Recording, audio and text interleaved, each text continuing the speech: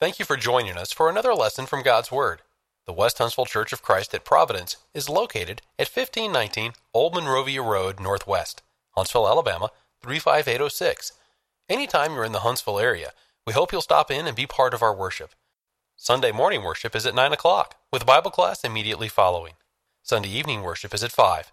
Midweek Bible study is held Wednesdays at 7. The Bible is not the easiest book in the world to understand.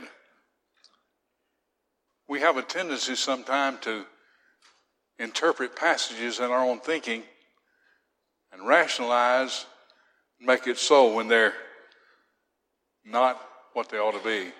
Satan comes along, upsets us, and sometimes causes us to abandon God.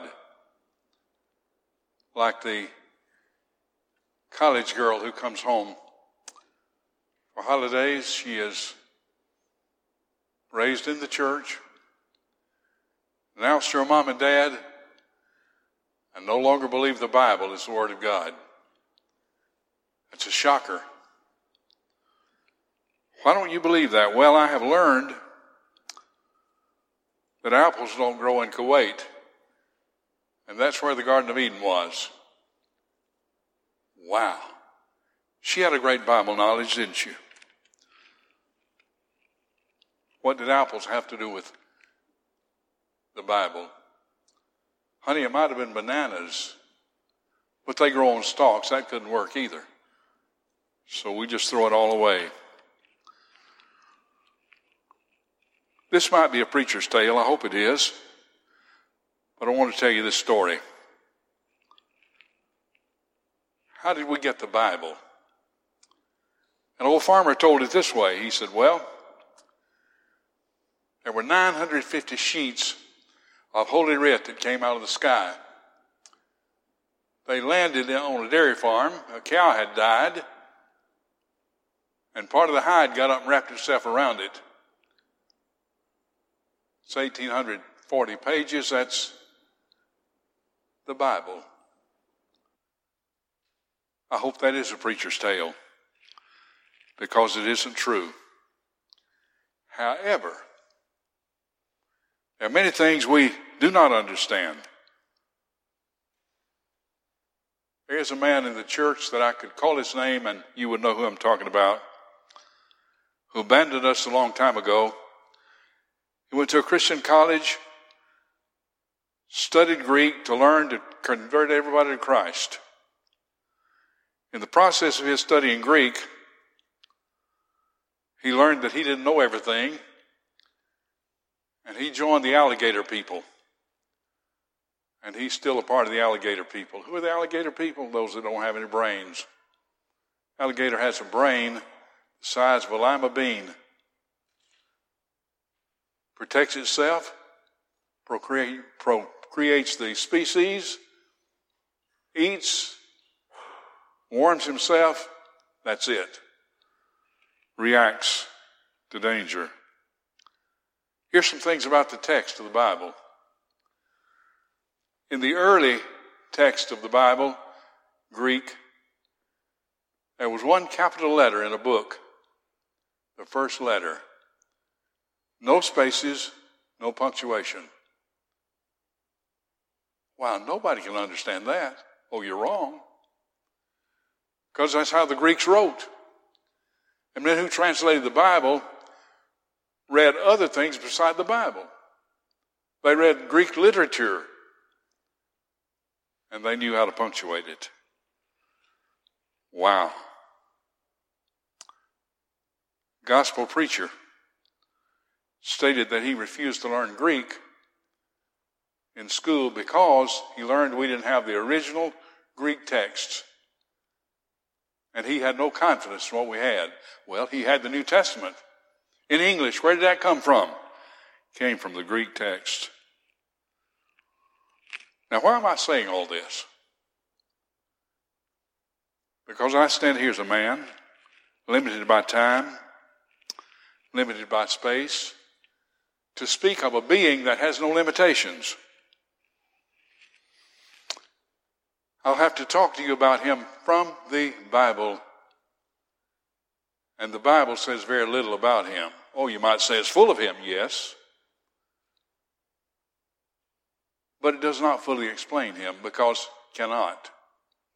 You mean God cannot fully explain himself? No, he cannot explain himself to me, because I'm not capable of understanding himself. So the small amount I know about the Bible, about God, comes from the Bible.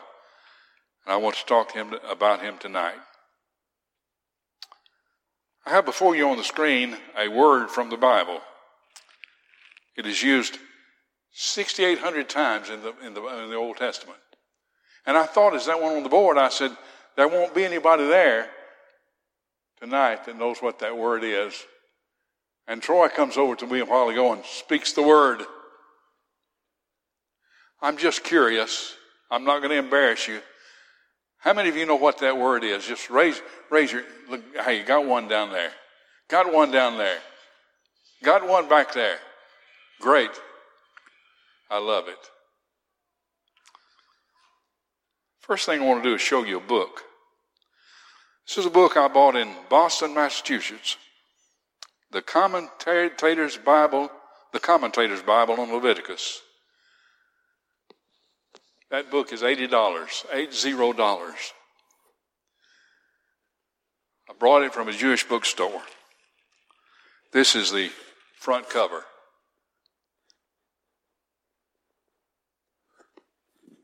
This is the back cover.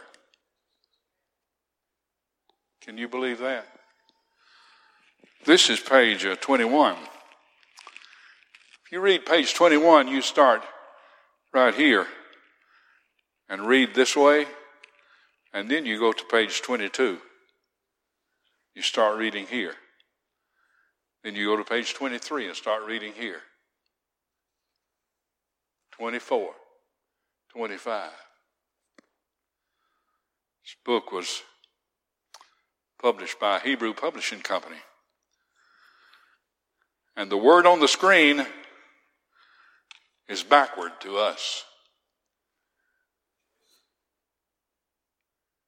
The first letter is Yod.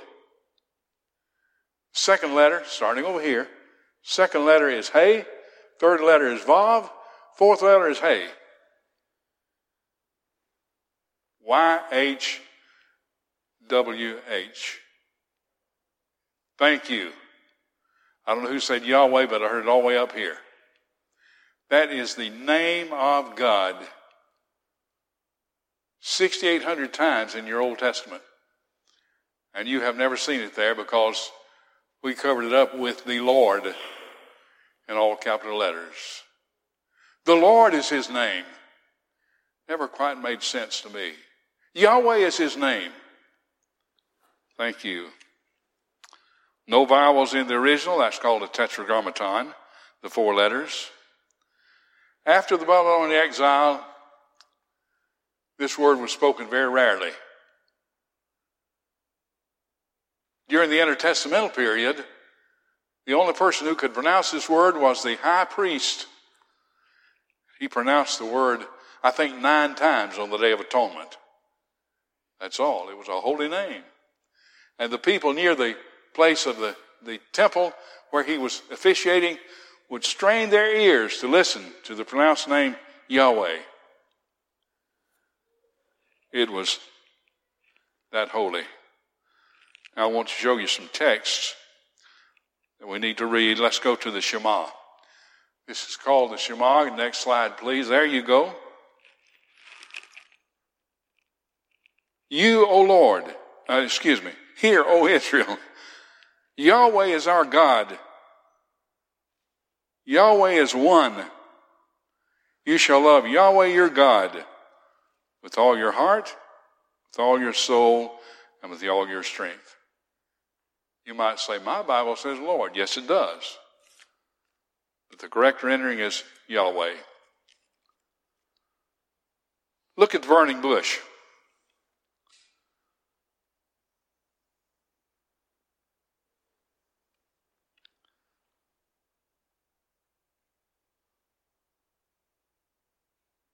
Exodus 3, 14 and 15. If I were smart, I'd stay here all night, but I'm not smart. But I want you to see Moses at the burning bush. He asked God, "Who are you? Who can I tell them sent me?" God said, "You're going back to Pharaoh. I don't want to go. Don't plan to go, but I'll think of one excuse after another." So he finally says, "I don't even know who you are. What do I do?" And God, here's what God said, "I am who I am." And he said, "Thus you shall say to the children of Israel, I am has sent me to you." Moreover, God said to Moses, "Thus you shall say to the children of Israel, the Lord God of the fathers, the God of Abraham, the God of Isaac, the God of Jacob, has sent me to you. This is my name forever, and this is my memorial to all generations." I use the word the Lord in there, but it's Yahweh. Yahweh, God of your fathers, God of Abraham, Isaac, Jacob, and so forth. Let's look at the meaning of what's happening in verse 14 and 15. Here it is. The Lord said to Moses, "I am Ehyeh. I continue to exist. I always exist." And when God said, "I am, continue to exist," here's what he meant. I exist now. I existed then. I will exist. There's no beginning for me. There's no ending for me. I am Ehyeh. And he said, "Thus you shall say to the children of Israel, I am Ehyeh has sent me to you. Moreover," now God said, "Wait a minute, I'm going farther than this. I'm not going to stop right here with that, because you go back and you say, I am. Who sent you? I am. Who sent you to us? I am." That doesn't make any sense. God saw that. He said, "I'm going further here. I'm going to restate this." God said to Moses, "Thus you shall say to the children of Israel, the Lord, Yahweh, the existing one now, existed one then, the existing one tomorrow, and always." He just changed the tense of it. Ehyeh is I am, and Yahweh is the one. The Lord, Yahweh, the existing one, God of your fathers, God of Abraham, God of Isaac, God of Jacob, has sent me to you. This is my name forever. This is my memorial to you, to all generations. Simple enough? I doubt that it is.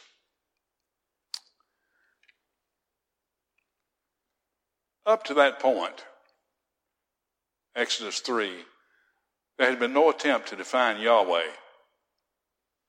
Word occurred many times in the Old Testament. Genesis 2:4 the first time, and then many times after that. There was never a definition of it. Moses might have heard his mother talk about Yahweh. It was used commonly. His father. But he didn't have a real grasp of it.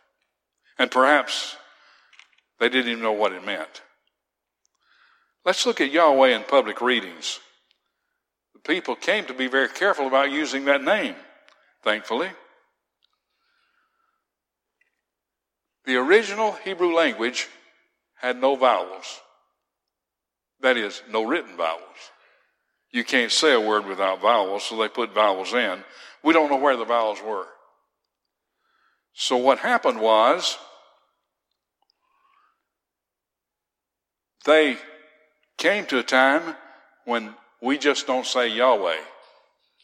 It's too holy, it's too mighty. We can't say that name. Incidentally, there are people now that will not say Yahweh, and if there were some in this assembly now, they'd get up and walk out because I'm using the word.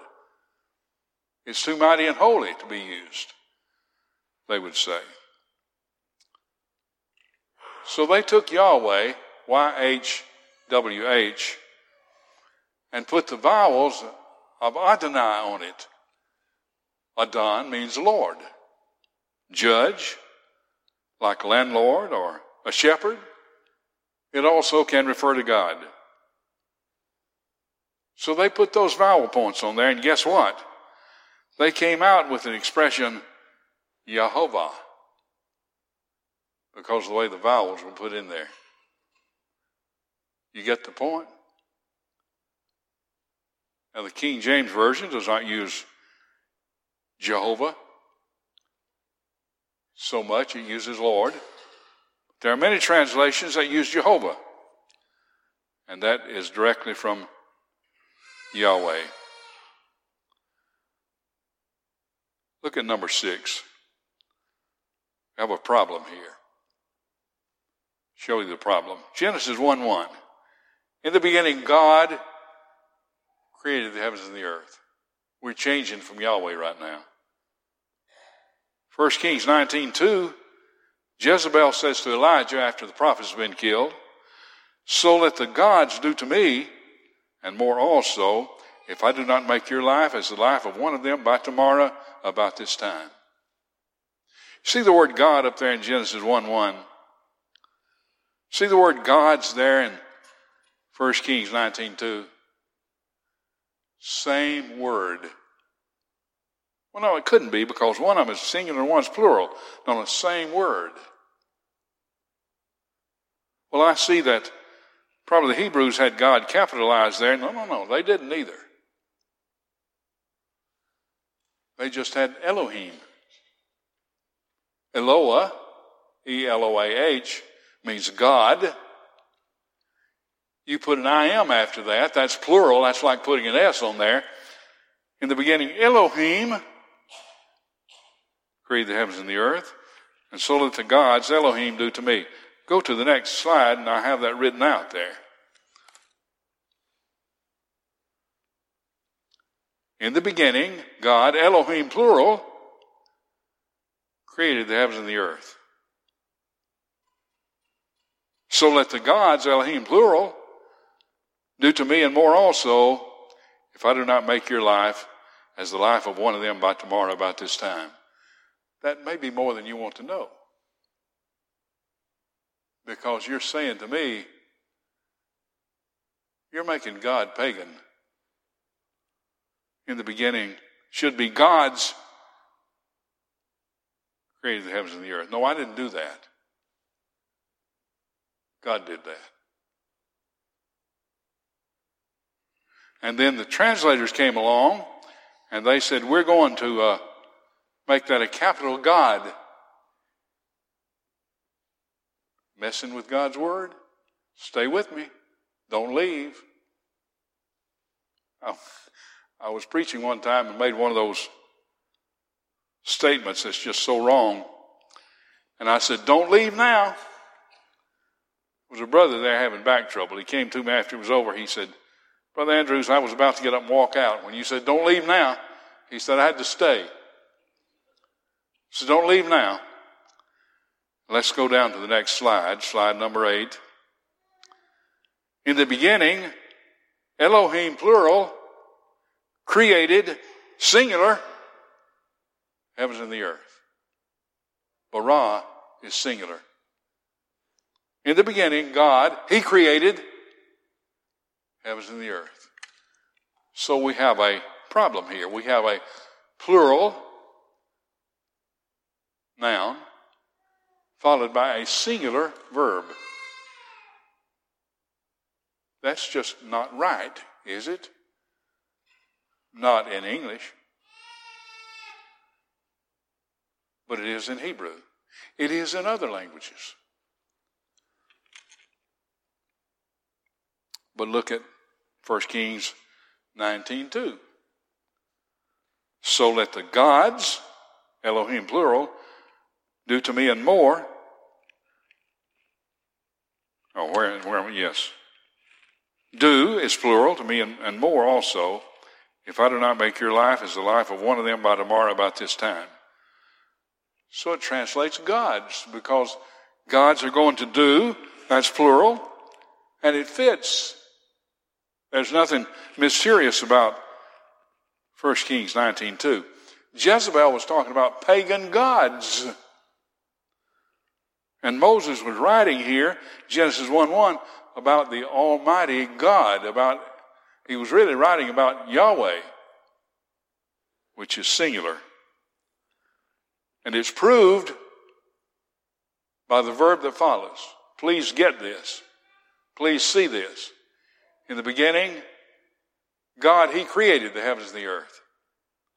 Let the gods do, plural, and more also. Simple enough. Let's go one more time to number 9. Talk about the majestic plural. The Hebrews often use the majestic plural. And construction is not unique to that language. I found a reference to Queen Victoria in the 19th century, Queen of England. She heard a tasteless joke and she said, "We are not amused." That is called a majestic plural. What did she mean? I'm not amused. Well, Queenie, why did you say we're not amused? Because I'm majesty. That's how I refer to myself. I refer to myself as we. Because I'm important. I'm an authority. That's how I talk. That's how we talk. Now let's look at a few Bible passages now. I can tell that you got a lot of questions that I can't answer. We're going to go through these passages. We're going to have time left. So we'll talk as you want to talk. Let's talk about theophany. Number 10. Theophany means appearances of God. Theos is God. Phanein means to appear. Look at Genesis 12:7. Then Yahweh appeared to Abram and said, "To your descendants I will give the land." There he built an altar to the Lord who had appeared to him. I want you to notice from now when you read in the Old Testament, Lord in all caps. It will surprise you where they appear. This could have said, then God appeared to Abram, and it had been the same thing, except the proper name of God is used here. Then the Lord, Yahweh, appeared to Abram. Said, "To your descendants I will give this land." There he built an altar to the Lord, to Yahweh, who had appeared to him. Genesis 18:1. And then Yahweh appeared to him, that is to Abram, by the terebinth tree in Mamre, as he was sitting in the tent door in the heat of the day. This is when he comes to Abraham, and he's about to go into Sodom and Gomorrah. There were 3 angels there. And Abraham recognizes them as being important and referred to them as Lord, but he did not refer to him as Yahweh. The text there, and I picked up on this some years ago, I got really excited because I was watching for Lord, capitalized. The text refers to the angel of the Lord several times as capital L, capital O, capital R, capital D. But Abraham never does. When he refers to the Lord, it's Adonai. Interesting. And of course, the 2 angels leave, and then the angel, capital angel, stays with Abraham, and they began to negotiate. Abraham said, "Now look, if I can find 50 righteous souls there, etc., comes on down to 10, and then finally thought, well, if we can't get 10 there, go ahead and destroy the city," which is exactly what happened. But he negotiated with Yahweh. Those promises were kept. How exciting and how interesting. Go to the next slide. Number 3 here. Genesis 26:1 and 2. There was a famine in the land, besides the first famine that was in the days of Abraham. Isaac went to Abimelech, king of the Philistines, in Gerar. Then Yahweh appeared to him and said, "Do not go down to Egypt. Live in the land of which I shall tell you."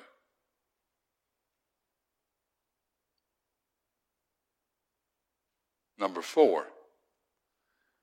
The angel of the Lord appeared to him in a flame of fire from the midst of the bush. This is at the burning bush. So he looked, and behold, bush was burning with fire, but the bush was not consumed. Notice that the word angel is capitalized. Well, they must have done that in the Hebrew language. No, they didn't either. The translators did that. Translators did that because they believed this was Yahweh. The angel of Yahweh. They believed it was Yahweh. They believed it was the Word. In the beginning was the Word. We're coming to that in another lesson. The beginning was the Word was with God, the Word was God. And this is how they understood it, and they understood it correctly. So this angel of the Yahweh appeared to him in a flame of fire, did not burn out. You know the story there. Bush was not consumed. And then in Exodus 16:10, came to pass as Aaron spoke to the whole congregation of the children of Israel, that they looked toward the wilderness, and behold, the glory of Yahweh appeared in the cloud. The glory of Yahweh appeared in the cloud. You know what glory means in the Old Testament? In the New Testament, it means brightness. Old Testament is very different. It means heaviness. The heaviness of the Lord appeared in the cloud. Incidentally, the antonym for glory in the Old Testament is cursing. The lightness. To be light. But glory here is heaviness. Wow. What does that mean? Well, have you ever heard of someone with a heavy hand? That man has a heavy hand. What does that mean?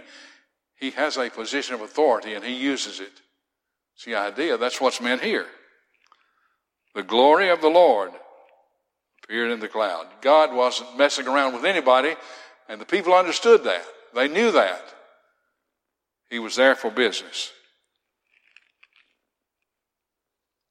Continue with your theophany here. Leviticus 16:2, the Lord, Yahweh, said to Moses, tell Aaron your brother not to come at just any time into the holy place, inside the veil, before the mercy seat, which is in the ark, lest he die, for I will appear in the cloud above the mercy seat. Passages like this should make us shudder to think of God's presence. We're never apart from Him. He's always here. But I want you to roll this service forward to Sunday morning when we assemble here for prayer, preaching, singing, giving, and the Lord's Supper. It just gets almost scary to be eating that which symbolizes the broken body of our Lord. It began with the stripes on his back in Pilate's Hall or near Pilate's Hall. Cut down to the ribs. Stripes that heal us, heal our sins. And that little piece of unleavened bread we take symbolizes that. I asked a class one time, I wanted to see if they were honest. How many of you have taken the Lord's Supper sometime without thinking about it? About what it really means? Every person in that class raised his hand. You know what I did? I raised mine too. Such a dangerous thing, but we do it. And we take the cup, the blood that he poured out freely from his hands, his feet, his side for our sins. We'll take that Sunday morning. And I hope when we do, we're not on the beach or in Europe at a lovely dinner somewhere. I hope we're at the cross when we take it. Otherwise, we eat and drink damnation to ourselves. Look at Numbers 14:10. All the congregation said to stone them with stones. Now the glory of the Lord, Yahweh, Shekinah glory, appeared in the tabernacle of meeting before all the children of Israel. Something unusual here. I was having lunch one day with Carol and Don. We were just talking. Talking. And we brought up the subject, something about God, I'm not sure. And Carol said, that was Shekinah glory. I almost dropped my fork. I said, Carol. She said, did I say something wrong? I said, no, say it again. She said, Shekinah glory. I told her, I said, in all of my years, I have never heard that word expressed in normal conversation. And I'm not going to ask you tonight, but I wonder how many of us have heard the word Shekinah to begin with, much less used it. It is a common word in spiritual circles. And it simply means God's heaviness is near. He's here. We're in His Shekinah glory. I was just astounded to hear the word said. Now, you may be astounded that I said it, but it's a good word. There's nothing wrong with it. We just don't use it. 1 Samuel 3:21, Yahweh appeared in Shiloh. For Yahweh revealed Himself to Samuel in Shiloh by the word of the Lord. Yahweh. You know the story. Samuel heard a voice. Went in to ask his old friend Eli, what can I do for you, sir? Eli said, I didn't call. Goes back to bed, hears it again, and hears it again. And Eli said, next time you hear that voice, say, speak, Lord, thy servant heareth. What a tragedy. Eli wanted him to do that, but he probably suspected it was about him, and it was. And Samuel was just a kid. And he goes back and he tells Eli what God said. And it was very, very, very sad. Very sad. I had a note in here that I missed, and I still can't find it. Don't know what happened to it. But it is lost for good. That's sad.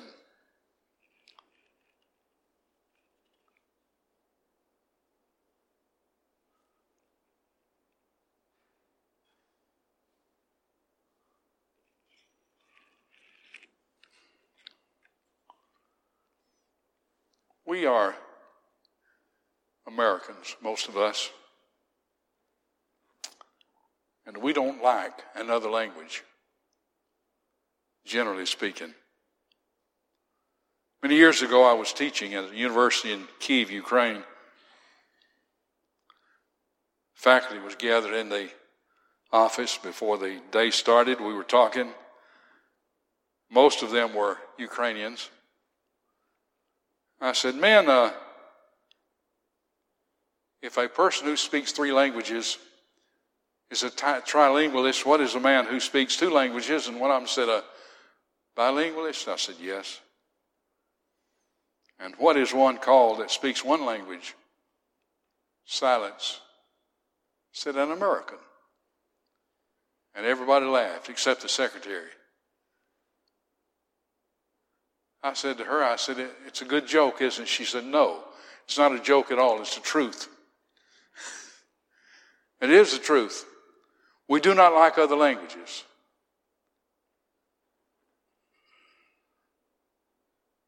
At that same place, I preached one Sunday morning on John 1:1. That week I'd asked several people asked me, what does John 1:1 mean?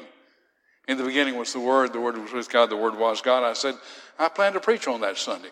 Had 3 people as I visited asking me that. I preached on it Sunday. You'd had to be there to understand this.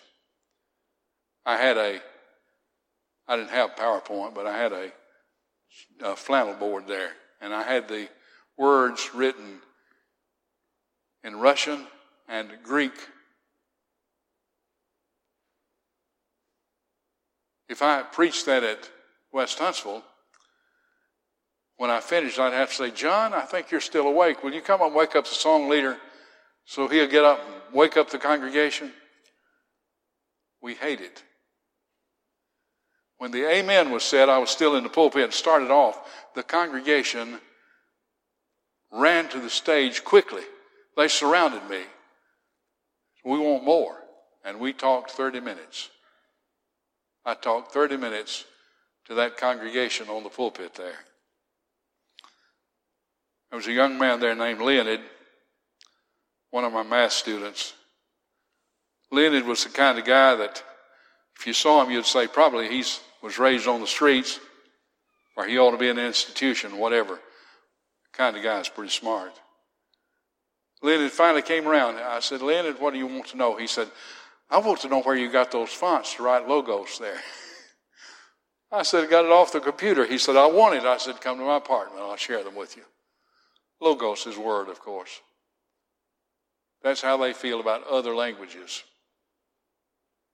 I was on a bus in Cyclic car one time in March, just about 2 days before I broke my leg.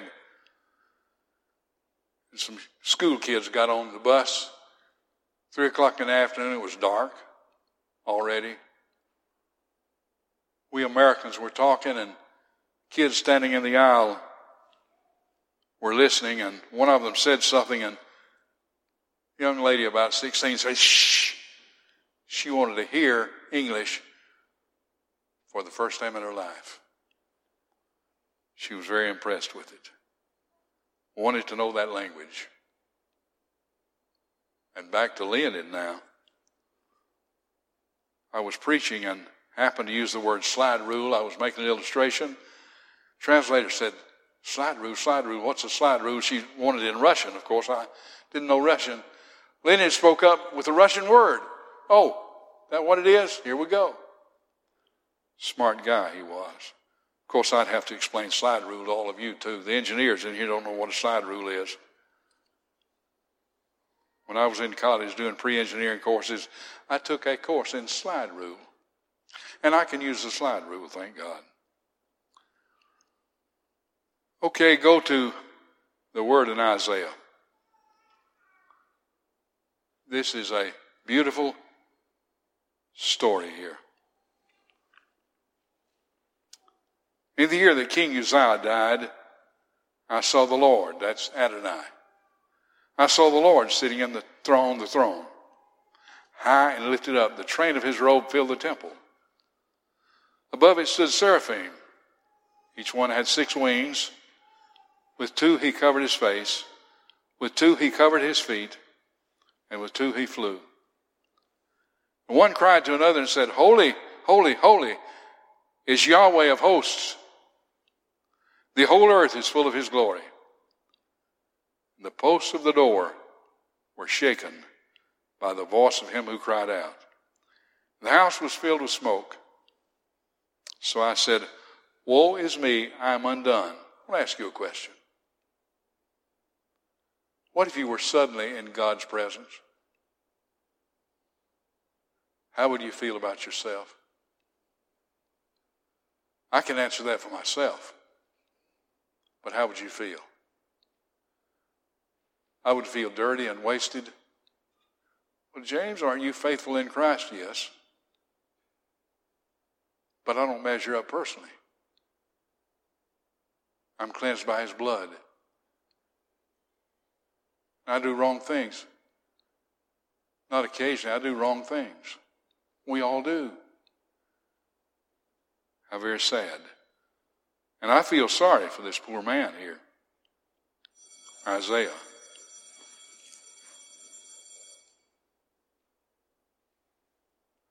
You're right.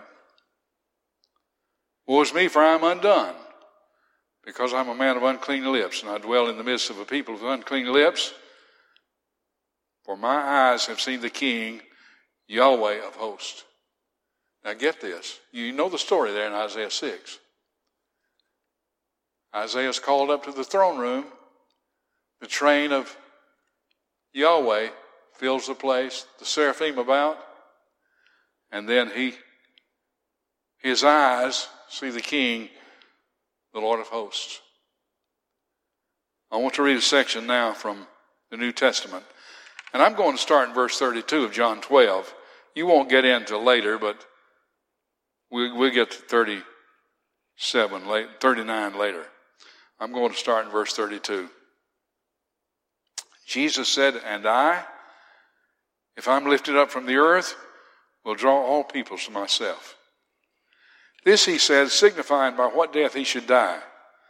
He would die by being lifted up. Lifting up is not resurrection. Many of my brethren think that's resurrection. That's not resurrection. Lifting up is death on the cross. The people understood this. They answered him, we have heard from the law that the Christ remains forever. How can you say the Son of Man must be lifted up? Who is this Son of Man? Then Jesus said to them, a little while longer the light is with you. Walk while you have the light, lest darkness overtake you. He who walks in darkness does not know where he is going. While you have the light, believe in the light, that you may become sons of light. These things Jesus spake and departed and was hidden from them. But although he had done so many signs with them, they did not believe in him. That the word of Isaiah the prophet, going back here to Isaiah, we're going to get in chapter 6 in just a minute, might be fulfilled, which he spake, Lord, who has believed our report? To whom is the arm of the Lord been revealed? Now, to the board. Therefore, they could not believe, because Isaiah said again, he has blinded their eyes, hardened their hearts, lest they should see with their eyes, lest they should understand with their hearts, turn to him and he should heal them. I should heal them. These things Isaiah said when he saw his glory and spoke of him. Who was that on the throne that Isaiah saw? It, of course, was Yahweh. But it was the one who walked the earth. It was, in the Old Testament, called the Word. Amazing. Amazing. Yahweh's not using the Old Testament. There's no need for it. Yahweh, the name of God, applied to the Godhead in the Old Testament. In the New Testament, the Godhead is defined in three parts: the Father, the Son, the Holy Spirit. They have specific works to do. They do their works. The Old Testament, God just appeared, sometimes designated as the Word, sometimes like the Father, sometimes as the Spirit, all Yahweh. Thank you so much for your attention. You have been very patient. You like Hebrew better than you did because you understand it better. Let's bow together. Father, we're so thankful for the blessings you give us, for the understanding we have of your word. We pray that you'll be patient with us because we don't have the capability of understanding who you are. We just accept you and believe in you and know that you will bless us as we serve you. Bless us as we continue our study on the Holy Spirit, the Father and the Word, that we might benefit, grow closer to you as the days go by. Forgive us of our sins Help us to walk in the light. We pray through Christ. Amen. We hope you have enjoyed this lesson from God's Word. If you would like to continue your study of New Testament Christianity, please send your name and address to World Bible School, West Huntsville Church of Christ, 1519 Old Monrovia Road Northwest, Huntsville, Alabama, 35806.